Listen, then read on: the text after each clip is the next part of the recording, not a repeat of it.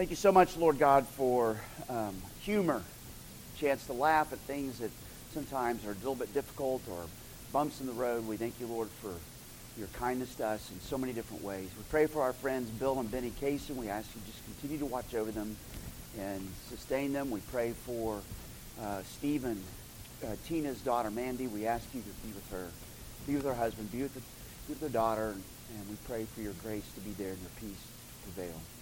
Lord, we pray that you'd be with us as we enter into class, as we look at Psalm 29, that we would be encouraged and reminded and strengthened. And then, Lord, we pray that you would bless all those who are trying to get here and see through the clouds of their heads, that you would keep them safe, Lord. In Jesus' name, amen.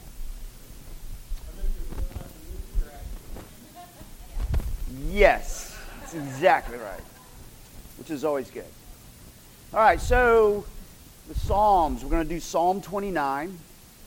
I'm calling it Storm and Serenity. So let's, Psalm 29 is being passed out. A paper copy is being passed out if you don't have it. So let's read. A Psalm of David. Ascribe to Yahweh, O heavenly beings. Ascribe to Yahweh glory and strength. Ascribe to Yahweh the glory due his name. Worship Yahweh in the splendor of holiness. The voice of Yahweh is over the waters. The God of glory thunders, the Lord over many waters. The voice of Yahweh is powerful. The voice of Yahweh is full of majesty. The voice of Yahweh breaks the cedars. Yahweh breaks the cedars of Lebanon. He makes Lebanon to skip like a calf and Sirion like a young wild ox. The voice of Yahweh flashes forth flames of fire. The voice of Yahweh shakes the wilderness. Yahweh shakes the wilderness of Kadesh. The voice of Yahweh makes the deer give birth and strips the forest bare. And in his temple all cry, glory! Yahweh sits enthroned over the flood. Yahweh sits enthroned as king forever. May Yahweh give strength to his people. May Yahweh bless his people with peace. And so that's Psalm 29. Did you see anything in that psalm that sticks out to you? Maybe that tracks it or draws it to the previous psalm, or other things that just stick out very quickly? It is full of praise. Absolutely. Declaration.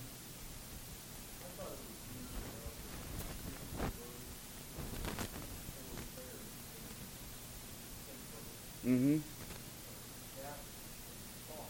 Yeah. We'll talk more about the visuals in just a minute and the audios.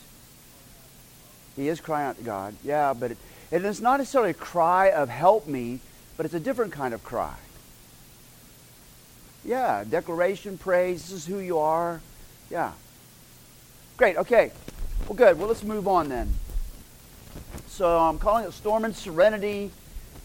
Breaks down something like this: beckoning, verses 1 and 2, breaking, verses 3 through 9, and then becalming. I worked hard at B words this time, okay, to change from P. So beckoning, breaking, and becalming. All right, so beckoning. Well, actually, before we do that, let's do this. Okay, I'm going to do a mixture of Hebrew and English and see if you can hear the audio aspect of this. So just listen. Havu Yahweh, O heavenly beings. Havu Yahweh, kavod and strength. Havu Yahweh, kavod to his name. Hishtakvu Yahweh in the splendor of holiness. Kol Yahweh is over the waters. The God of kavod thunders. Yahweh over many waters. Kol Yahweh is powerful. Kol Yahweh is full of majesty. Kol Yahweh breaks the cedars. Yahweh breaks the cedars of Lebanon. He makes Lebanon to skip like a calf and Sirion like a young wild ox. Kol Yahweh flashes forth flames of fire. Kol Yahweh shakes the wilderness.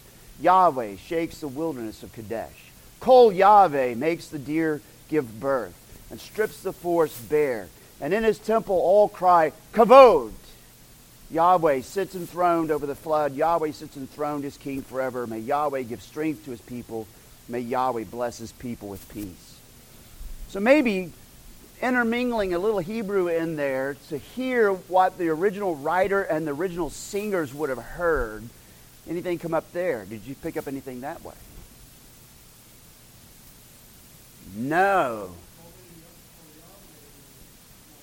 Yeah. Yeah. It's a very hard guttural sound, okay? So we'll come back to the picture that's actually being pictured in there audibly as well as descriptively, because it's extremely important, okay? So as you look at verse 1 and 2, who is being beckoned to do what? Verse 1 and 2, who's being beckoned to do what? The heavenly beings, the B'nai Elohim, the sons of the God. Okay? What is it? What are they being beckoned to do? Yeah. So worship the Lord. Ascribe to the Lord glory and strength, kavod and strength. Okay? And so they're being called into worship. Now I find that interesting. I find that very useful and important for us to remember that here are earthly worshipers calling heavenly beings to come and worship. Okay? I find that interesting because this also goes with the New Testament in some ways. So in 1 Corinthians chapter 6, verse 3, do you not know that we are to judge angels? How much more then matters pertaining to this life? Right? Paul brings up the fact that we actually will be the judges of angels. And so if you think about that and you come to Psalm 29, you go, oh, if we're going to be those who judge angels, then in some way God is actually given us, if you want to call it, authority to beckon even heavenly beings to come worship, angels to come worship. Okay? In fact, in Psalm 103, back in Psalm 103, verses 20 through 22, bless Yahweh, O you his angels. Notice here's a human calling on angels again, okay? Calling on them to worship. Bless Yahweh, O his angels, you mighty ones who do his word, obeying the voice of his word. Bless Yahweh, all his hosts, his ministers who do his will. Bless Yahweh, all his works. So now here's a human calling upon all God's works. In all places of his dominion, bless Yahweh, O my soul. So here are, and that fits. If you remember Genesis 1 and 2, when God makes humankind, what does he make humankind to be? Not just to do, but to be. Huh? Yeah, in his image, we're to be in his, we are in his image. We don't make ourselves that way. We're already that way, right? Huh? Have dominion. So we're subordinate authorities under Yahweh. That's what makes part of what makes Adam's fall so horrendous, is that here's God's appointed leader leading all creation into captivity. Okay? And so you go the other direction. Here's God's subordinate leaders calling all creation, heavenly beings and earth, to come worship.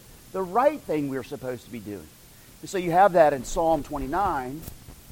Well, we do it every Sunday. We do the same in worship in our assembly. Anybody know this by any chance? Praise God, from whom all blessings flow. Praise him, all creatures here below. Praise him above, ye heavenly hosts. Praise Father, Son, and Holy Ghost. Notice earthly human beings who are subordinate leaders under God, calling all creation and all heavenly beings to come worship. We're simply being biblical as we sing that doxology. Okay? Isn't that interesting? You ever thought about that when you sing the doxology? Or does your mind just slip into autopilot and just kind of... Right? It's okay, because it happens, right? But it's really interesting. We're actually called upon, this part of our creation mandate, to call all creation into worship. Okay? And in our communion service, we do this almost, I think every month we have a section, something like this in communion. Almighty God, we praise you. We join together with all the heavenly beings, with all the prophets, apostles, holy martyrs, and with all those who in every generation have looked up to you in hope and been adopted in Christ. We proclaim together with them your glory, singing, Holy, holy, holy Lord, and so forth. But that's in there not as a Roman Catholic hangover. It's one of those things that maybe they got right, where we're actually calling on all creation to worship, which means then we're part of all creation, heavenly beings, all worshiping the Lord, which is a powerful reminder, at least for me. Every Sunday when we do the Lord's Supper, we do this prayer. It just forcefully reminds me that it's not just our group that's gathered to worship. We're part of a ginormous worship service, the Great Assembly, Makahalim, right? How's that for early on 12th of March when you've lost an hour and your eyes are a little foggy, right? But yeah, right.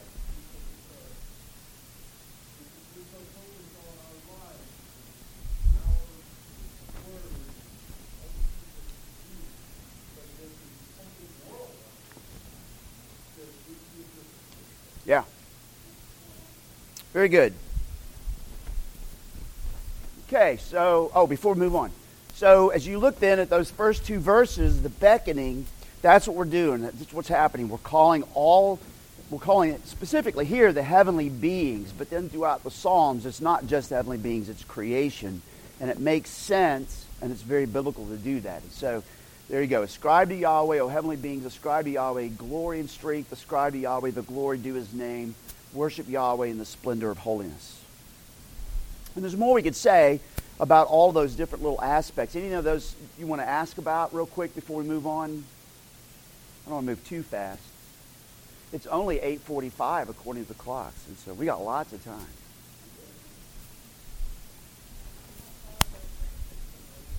Yes! No. All right, well, let's look at verses 3 through 9, breaking, okay?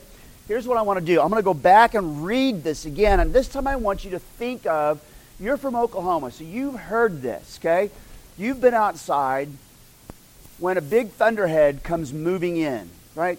And if you don't have your air conditioner up or anything like that to tone out the noise, you hear it. You hear this rumbling storm come barreling through, and it's rumble, rumble, rumble, and then there's this gap. And then rumble, and then this gap, right? And things like that. So listen again and think of a thunderstorm as I read it in both English and Hebrew and English. Kol Yahweh is over the waters. The God of Kavod thunders. Yahweh over many waters. Kol Yahweh is powerful. Kol Yahweh is full of majesty. Kol Yahweh breaks the cedars. Yahweh breaks the cedars of Lebanon. He makes Lebanon to skip like a calf and Syrian like a young wild ox. Kol Yahweh flashes forth flames of fire. Kol Yahweh shakes the wilderness. Yahweh shakes the wilderness. Kol Yahweh makes the deer give birth and strips the forest bare. And in his temple all cry, Kavod.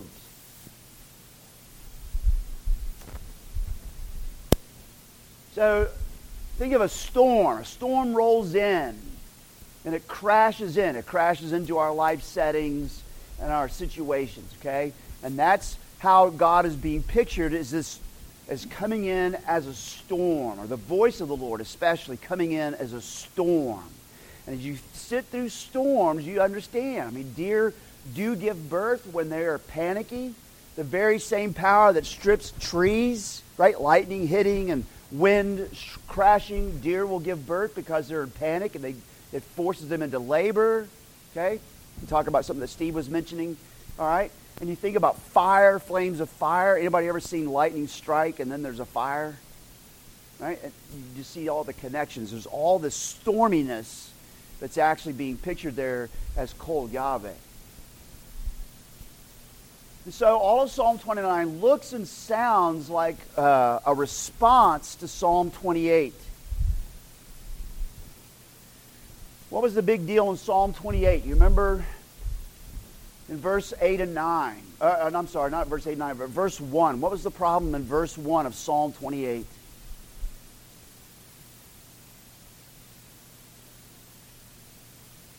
Yes, don't be silent to me. And then here comes Psalm 29. Kol Yahweh. No silence, right? It's like Psalm 29 is a loud response to the prayer in Psalm 28. So there's that connection. There's also a later connection down in verse 10 and 11 in verses 8 and 9, chapter 28, verses 8 and 9, that the Lord is the strength. So the Lord is the strength of his people. He is the saving refuge of his anointed. Oh, save your people, bless your heritage, be their shepherd and carry them forever. Yahweh sits enthroned over the flood. Yahweh sits enthroned as king forever. May Yahweh give strength to his people. May Yahweh bless his people with peace. There's all these connections from these different psalms, from these two psalms. So with all of the Kol Yahweh language, startling and breaking in, does it remind you of anything in the New Testament? Kol Yahweh, the loud noise, sounds like thunder. Does it remind you of anything in the New Testament?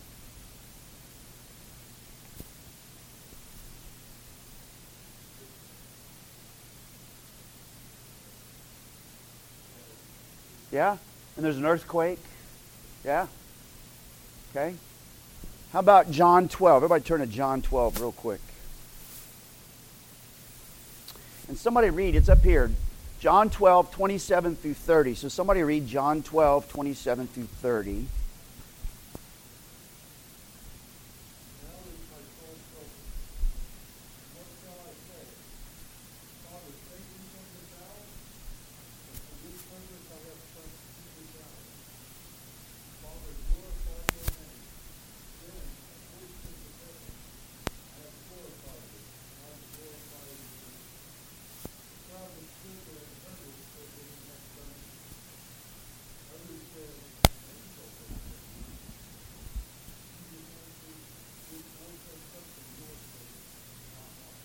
I mean, Psalm 29, the Kol Yahweh, the voice of Yahweh that thunders and crashes. And here, when Philip and Andrew bring some Gentiles, some Greeks to come meet Jesus, and Jesus says, "Now is the Son being glorified," and then the Father speaks, and some hear thunder. Okay, I mean, just an interesting connection there. Psalm 29 should have kind of bring you to think about how God is pictured, or how God is referred to in the New Testament, even that thunder. You can go into the book of Revelation. You can't miss all the loud noises surrounding God's throne, for example. You ladies who do in the Revelation class, that should go, "Oh, I think I remember that." Yeah, all this thunder and lightning and stuff, it just fits. Psalm 29 is a wonderful little passage. So as you look at Psalm 29, verses 3 through 9, imagine that you're sitting on a Judean mountain and you're looking to the west. So you're looking kind of towards Jerusalem, and past Jerusalem would be what? What big body of water would be out west if you're sitting on a Judean mountain? Yes, the Mediterranean. That was an easy one, right? So you're looking out to the Mediterranean, looking out toward the west, you see a huge thunderhead moving from southwest to northeast. So it's moving this way, right? So you're sitting here and you're watching it, and it's moving up this way. And it comes in crashing and blowing and sheets of driving rain and so forth. Listen again. The voice of Yahweh is over the waters. The God of glory thunders. The Lord moves over many waters. The voice of the Lord is powerful. The voice of the Lord is full of majesty. The voice of the Lord breaks the cedars. The Lord breaks, so now it's moved inland. The Lord, Yahweh, breaks the cedars of Lebanon. He makes Lebanon to skip like a calf and Sirion like a wild ox. The voice of Yahweh flashes forth flames of fire. The voice of Yahweh shakes the wilderness. Yahweh shakes the wilderness of Kadesh. The voice of Yahweh makes the deer give birth and strips the forest bare. And in his temple all cry, glory. You can almost hear movement even as this pictured thundercloud comes in from over the sea and it moves over the mountain, and it's moving northwest up toward Kadesh, and it just keeps moving through. And David is sitting in the midst of it. Probably, I would imagine, if he's experiencing this and it brings him to think of God, he's probably in the shelter of a cave somewhere watching all this, and therefore So long ago, we went to Philmont Scout Ranch. Caleb and I, with our crew, went up there. We went on a 10-day trek, which was amazingly difficult. But it was great in many ways. And we're out hiking. We're on a 12-mile trek one day, and we're out hiking, and you can see the thunder clouds moving in, and we're keeping an eye on it, and we're watching, but it's far enough off that it looks like we're pretty safe. And then as we come around the bend in the trail, all of a sudden, the sky just lights up, and before the light goes away, there is this ground-shaking rumble and clap, right? It's lightning, and then the thunder. I mean, your heart feels it, right? You feel it from the inside out. It is just unnerving. And thankfully, we all knew what to do and got down, did the things that we were supposed to do, so we wouldn't be too many parts of us touching the ground. But it's just that physical aspect of thunder. It feels like an earthquake. I mean, so it's talking about Mount Sirion and all that shaking and jumping. That would have been exactly what it felt like if you were in the middle of a thunderstorm and the lightning is striking all around you. Does that make sense? Okay?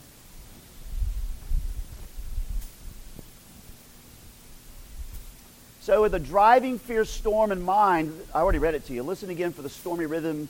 I already read it to you in the Hebrew with a mixture of Hebrew and English. But that seems to be the point. So here's David in the midst of a storm, and it takes his mind to who Yahweh is, to who the Lord is, and what he's like. Okay? And so creation, something happening in creation draws him to the Lord. I think that's pretty interesting. Something that's happening in creation draws him to the Lord. Okay.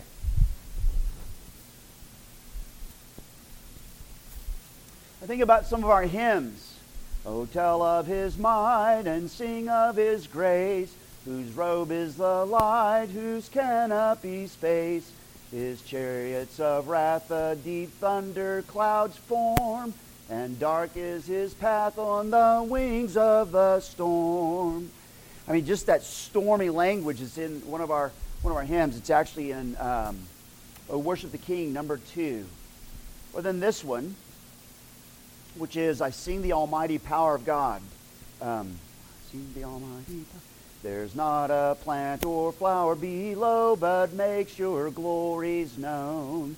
And clouds arise and tempests blow by order from your throne. While all that borrows life from you is ever in your care. And everywhere that man can be, you, God, are present there. Just how even our hymns draw in creation themes and say, this reminds us of who God is and that God is involved in the storms and so forth. Okay? I love Psalm 29. It just evokes all these different hymns that we sing because they were probably thinking of Psalm 29 when they were writing them. I don't know. Whatever the case is.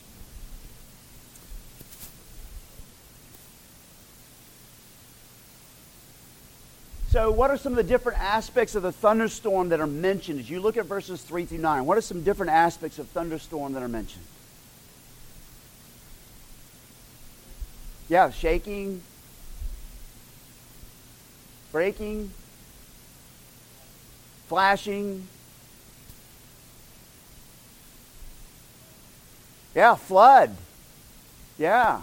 I mean, a thunderstorm comes in. It doesn't take long for all of a sudden all the little hollows and everything to start to swell, especially when you got gravity, and everything's running down. It all just comes rolling in. You have to be very, very careful about hiking through any of those areas when rain comes through because it'll wash you away.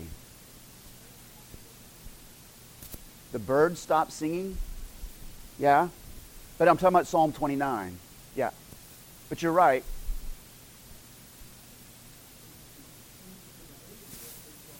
Yeah. Yeah. There's that, like when we were at Philmont, and it felt like the ground shook because it really did, because the sound itself would make the air shake. It would make everything feel like it was shaking. Yeah, powerful. The voice of the Lord is powerful.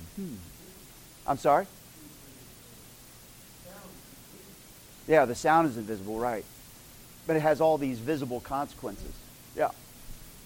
Very good. Okay. So there's all these different aspects. He is using a thunderstorm as his picture. So how is verse 6 then peculiar? If this is the thunderstorm and is rolling in, and then it keeps on rolling, verse 7 and following. How is verse 6 peculiar? There's something peculiar about it, and I haven't figured it all out completely, but I think I've got an idea. Yeah. Yeah. Yeah, it's almost, because if you think about a calf skipping, calves don't skip out of fear. They run, right? They skip because they've been closed up and now they're set free, or it's fresh outside and they just start, gambling and kicking, right? And especially calves. So Sirion like a young wild ox, right? So that's interesting. So there's some sense right in the middle, there's this aspect of a shocking joy in the midst of all that's going on. Yeah. Yeah, but calves don't normally skip when they're startled. They usually run. Could be.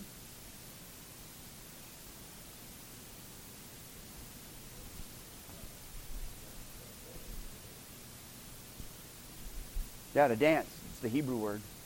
Okay? It's just interesting that all of a sudden, right smack in this thunderstorm is this moment of celebration. And the language even changes. You can see it in the English very clearly. So, Kol Yahweh, or the voice of Yahweh, God of glory, the Lord, the voice of the Lord, the voice of the Lord, the voice of the Lord, the Lord.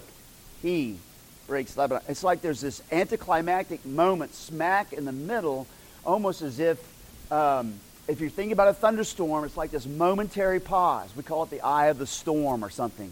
It's like this momentary pause before things start breaking again. And in that momentary pause, you begin to rejoice in the refreshment maybe of rain or the smell, or you notice the birds now all of a sudden momentarily singing again. You go, oh, I didn't hear the birds a minute ago. And there's this moment of reflection, all of a sudden, boom, here comes the voice of Yahweh again. So it's almost like verse 6 is that eye of the storm kind of momentary pause, and the picture there, the dance of the cattle and so forth, is just really striking. Okay? Draws you in. The psalm draws you in. Yes?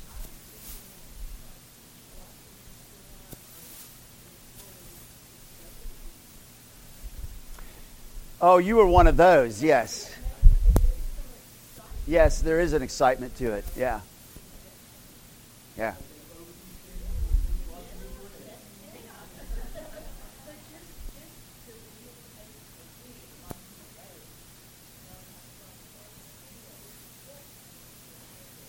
It is majestic. Yeah. Yeah.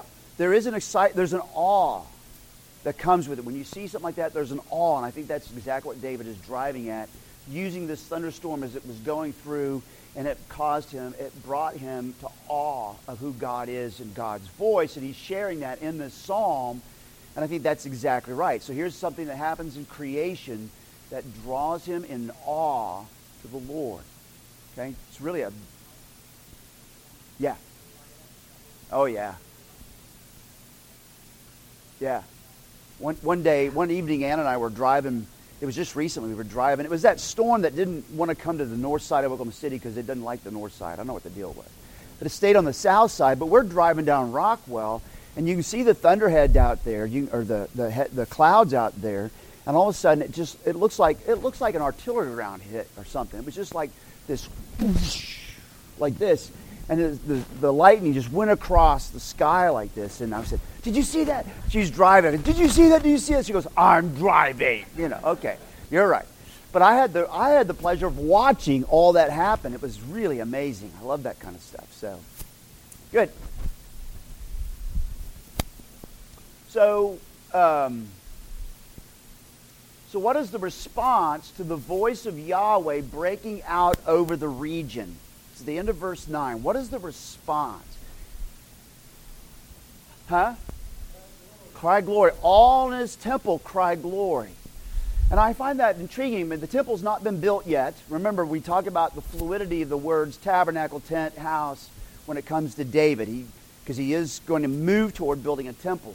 Okay. In fact, the next psalm, when we get to Psalm 30, was actually written before he died for the dedication of the temple. Okay. So he's got that in mind at some point. But if you remember the tabernacle, what was inside the tabernacle, later on the temple, that would have maybe caught glimmers of the lightning if any of it had somehow peeped through the curtains?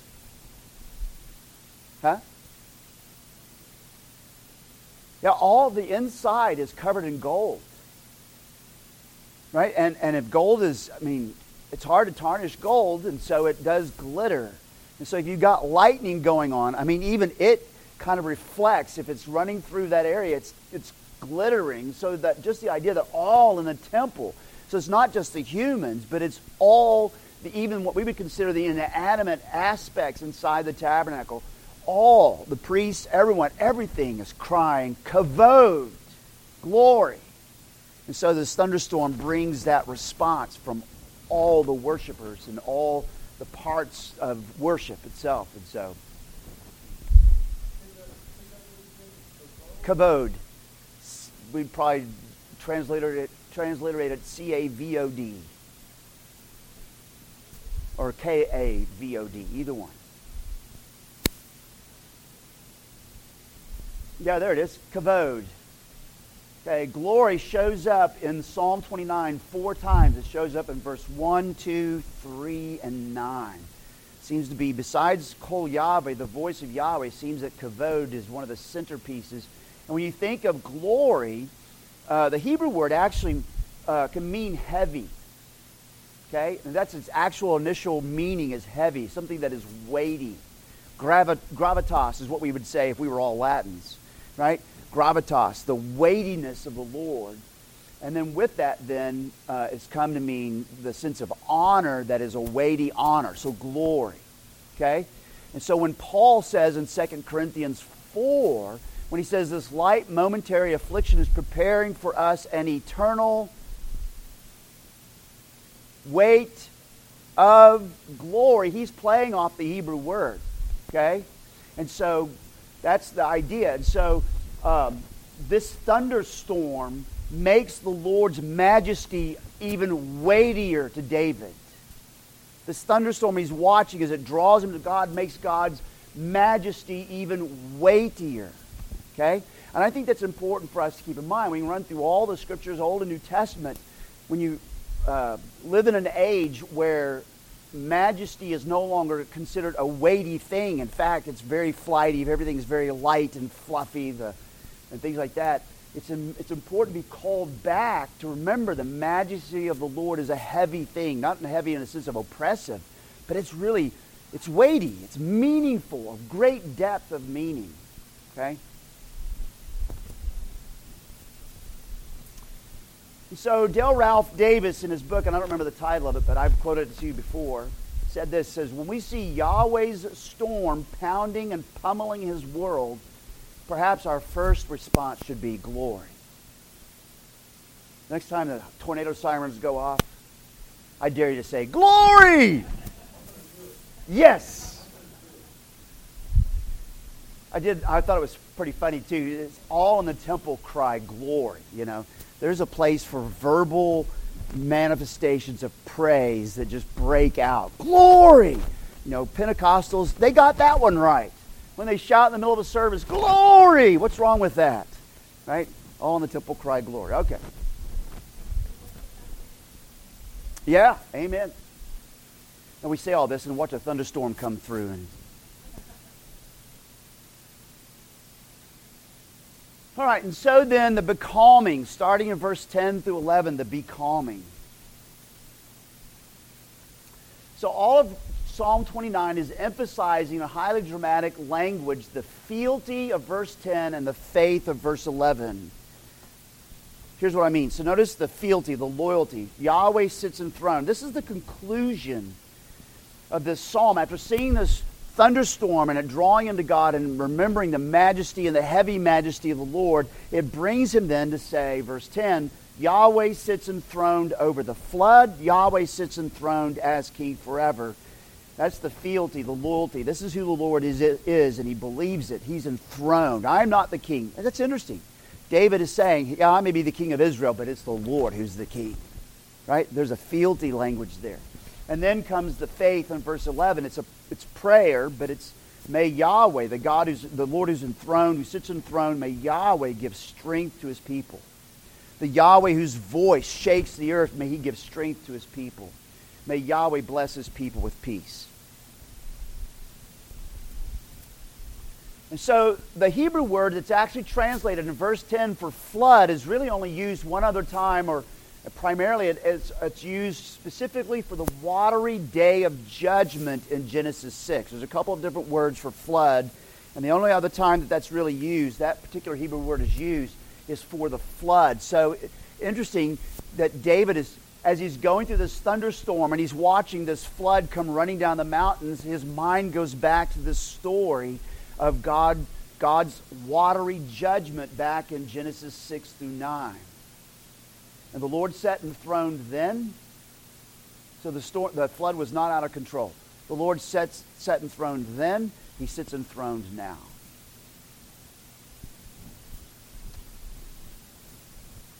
So Derek Kidner in his commentary says, so the psalm ends by showing God's power not as naked force, but as the instrument of judgment, verse 10, the flood, and salvation. Okay? And so that's how verse 10 is the flood has to do with judgment. Verse 11, salvation. The Lord gives strength to his people. The Lord blesses people with peace. And that fits because that's what the gospel does. The gospel proclaims good news for some that's bad news for others. Right? Judgment is not necessarily a bad thing for God's people, because there at the day of judgment there is vindication where God publicly proclaims, these are my people, they're my right ones, and those who rejected them, those who persecuted them, you are condemned. Right? So what's good news for some is bad news for others. And so you have it right here in Psalm 29. You have the psalm ending talking about God's power as the instrument of judgment. The flood is an instrument of judgment, but then turn around, God's power is also salvation. God's power, God's voice, God's fear terrifies some and rejoices the hearts of others. Good news for some, bad news for others. Okay?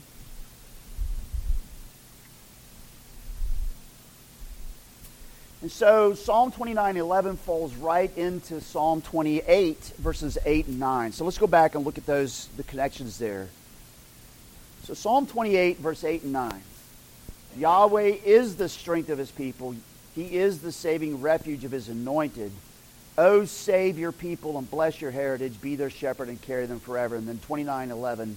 May Yahweh give strength. Notice the connecting word, strength. And may Yahweh give strength to his people. May Yahweh bless his people with peace. So all kinds of little connections in Psalm 28 and 29. Before I get to some concluding thoughts, anything in the psalm that you want to bring up that you saw, clarifications, confusions? Yes, Fred.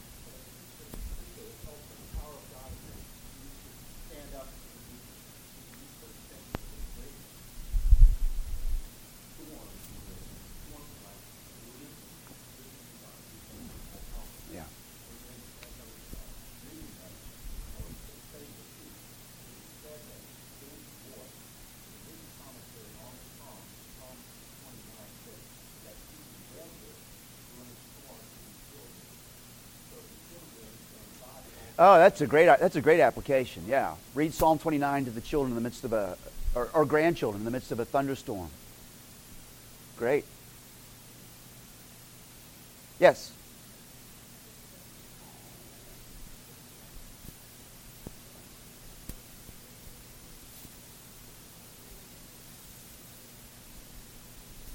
No, it's the thunderstorm. We were talking about this earlier. The thunderstorm comes, and the power of the thunderstorm, right? The lightning strike and everything strips the cedars bare, and the fear induces labor. So it's not that every time a deer gives birth. That's not the point. The point is, here comes the Kol Yahweh, the voice of Yahweh, as it's pictured in this thunderstorm, and the power of it is such that it strikes, it strikes, and it creates this kind of situation. Anybody else? So, some concluding thoughts. You're talking about reading this during the thunderstorm to your kids. There was another aspect in the Jewish Talmudic tradition. Psalm 29 should be read at Pentecost, they would say. Now, you think about that, and you look at verses 3 through 9, then look at Acts chapter 2, verses 1 through 4. So let's go to Acts 2, 1 through 4. Maybe we might actually have more reasons to recite Psalm 29 during Pentecost. Okay, so remember all of the stormy language of Psalm 29, 3 through 9, and then I'm going to read Acts 2.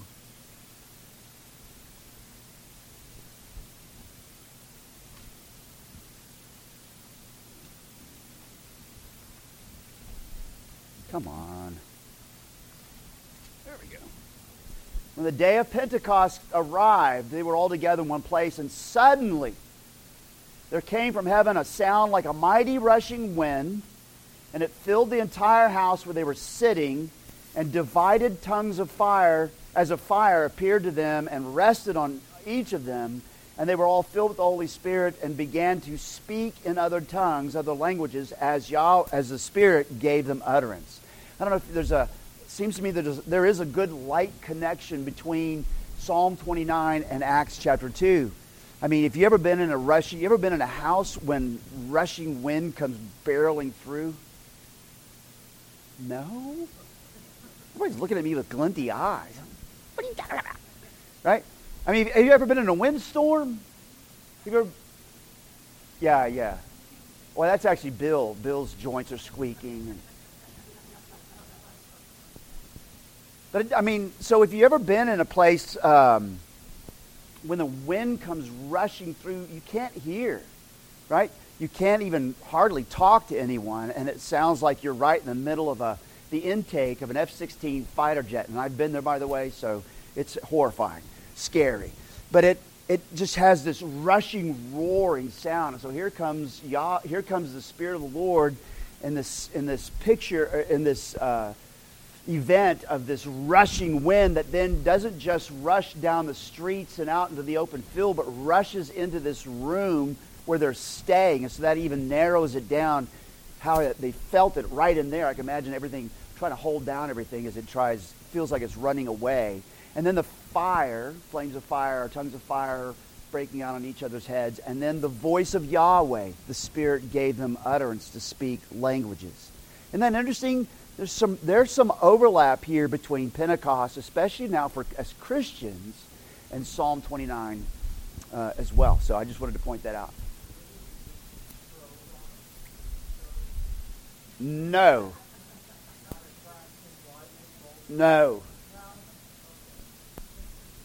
I had talked about a zip line before, though, with someone. Could you see me coming in a zip line? No. Yeah, I would be a target. Yes, I would be. So the God of Psalm 29, remember this, became a man. The God of Psalm 29 became a man, and he too showed himself to be Lord over the storms. Mark chapter 4, which plays big in my last book because it's a huge story, especially as it's coupled with the next story in chapter 5. But Mark chapter 4.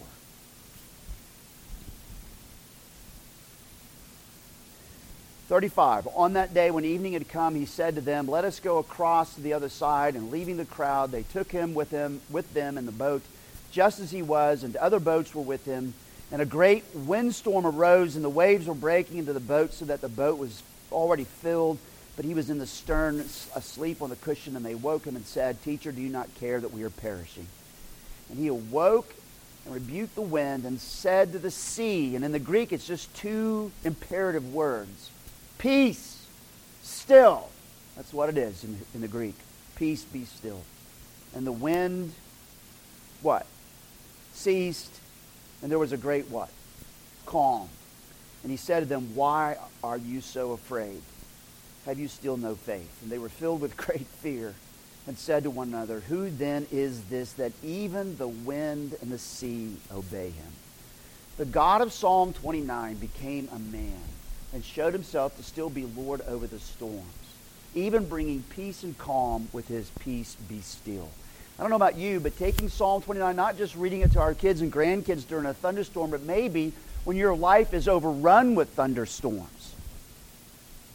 Maybe reading Psalm 29 and remembering this is Jesus who speaks, peace be still to the storm, who's the Lord over the storm. Maybe spending some time with listening to Kol Yahweh, to the voice of the Lord and his potency, so that you too run in and you ascribe to the Lord glory that's due to him, and you join in the temple as they all cry out, Kavod, glory. Right? Psalm 29 is a really striking psalm.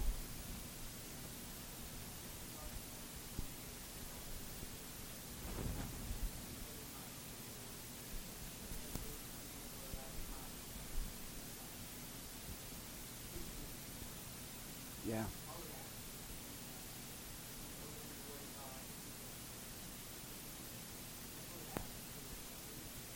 Yeah. Yeah.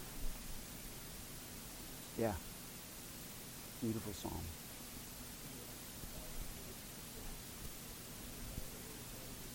Oh, yeah, yeah. Yep.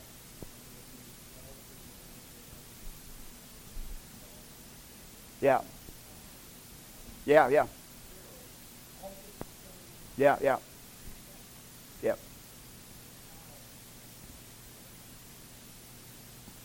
Yeah. Yeah. Yeah, Psalm 46. John was talking about Psalm 46 and how in the midst of all of the raucous events going on in Psalm 46, twice it says, be still, know that I am Yahweh, and so forth. And that's why Martin Luther turned that into a hymn, A Mighty Fortress is Our God, as he's reflecting on Psalm 46, because he was going through some storms. So yeah. Great. Anybody else? Anything else?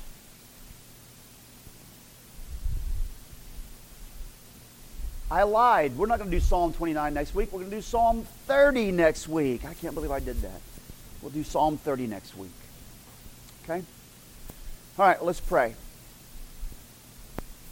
Oh, ascribe to Yahweh, O heavenly beings, ascribe to Yahweh glory and strength. Ascribe to Yahweh the glory due his name. Worship the Lord in the splendor of holiness. Lord, we are about to enter into your worship in the splendor of holiness, to come and to worship you. We pray that our hearts lifted up, our minds, the fog cleared mostly from our minds, that we come, Lord, with the weight of your majesty, that it would lift our hearts. We'd remember who you are, and therefore we remember what you've done for us and are doing and will do for us. We pray, Lord, you who sit enthroned over the flood, you who sit enthroned as king forever. We pray for your people. We pray for families going through storms. Tina mentioned what they're going through right now, and others as well. We pray that, Lord, you would give strength to your people, and you would bless your people with peace. We ask that of you, the very one who rose up in the bow of the boat in the storm and said, peace be still, and the storm and the wind obeyed. It's in the name of Jesus we pray. Amen.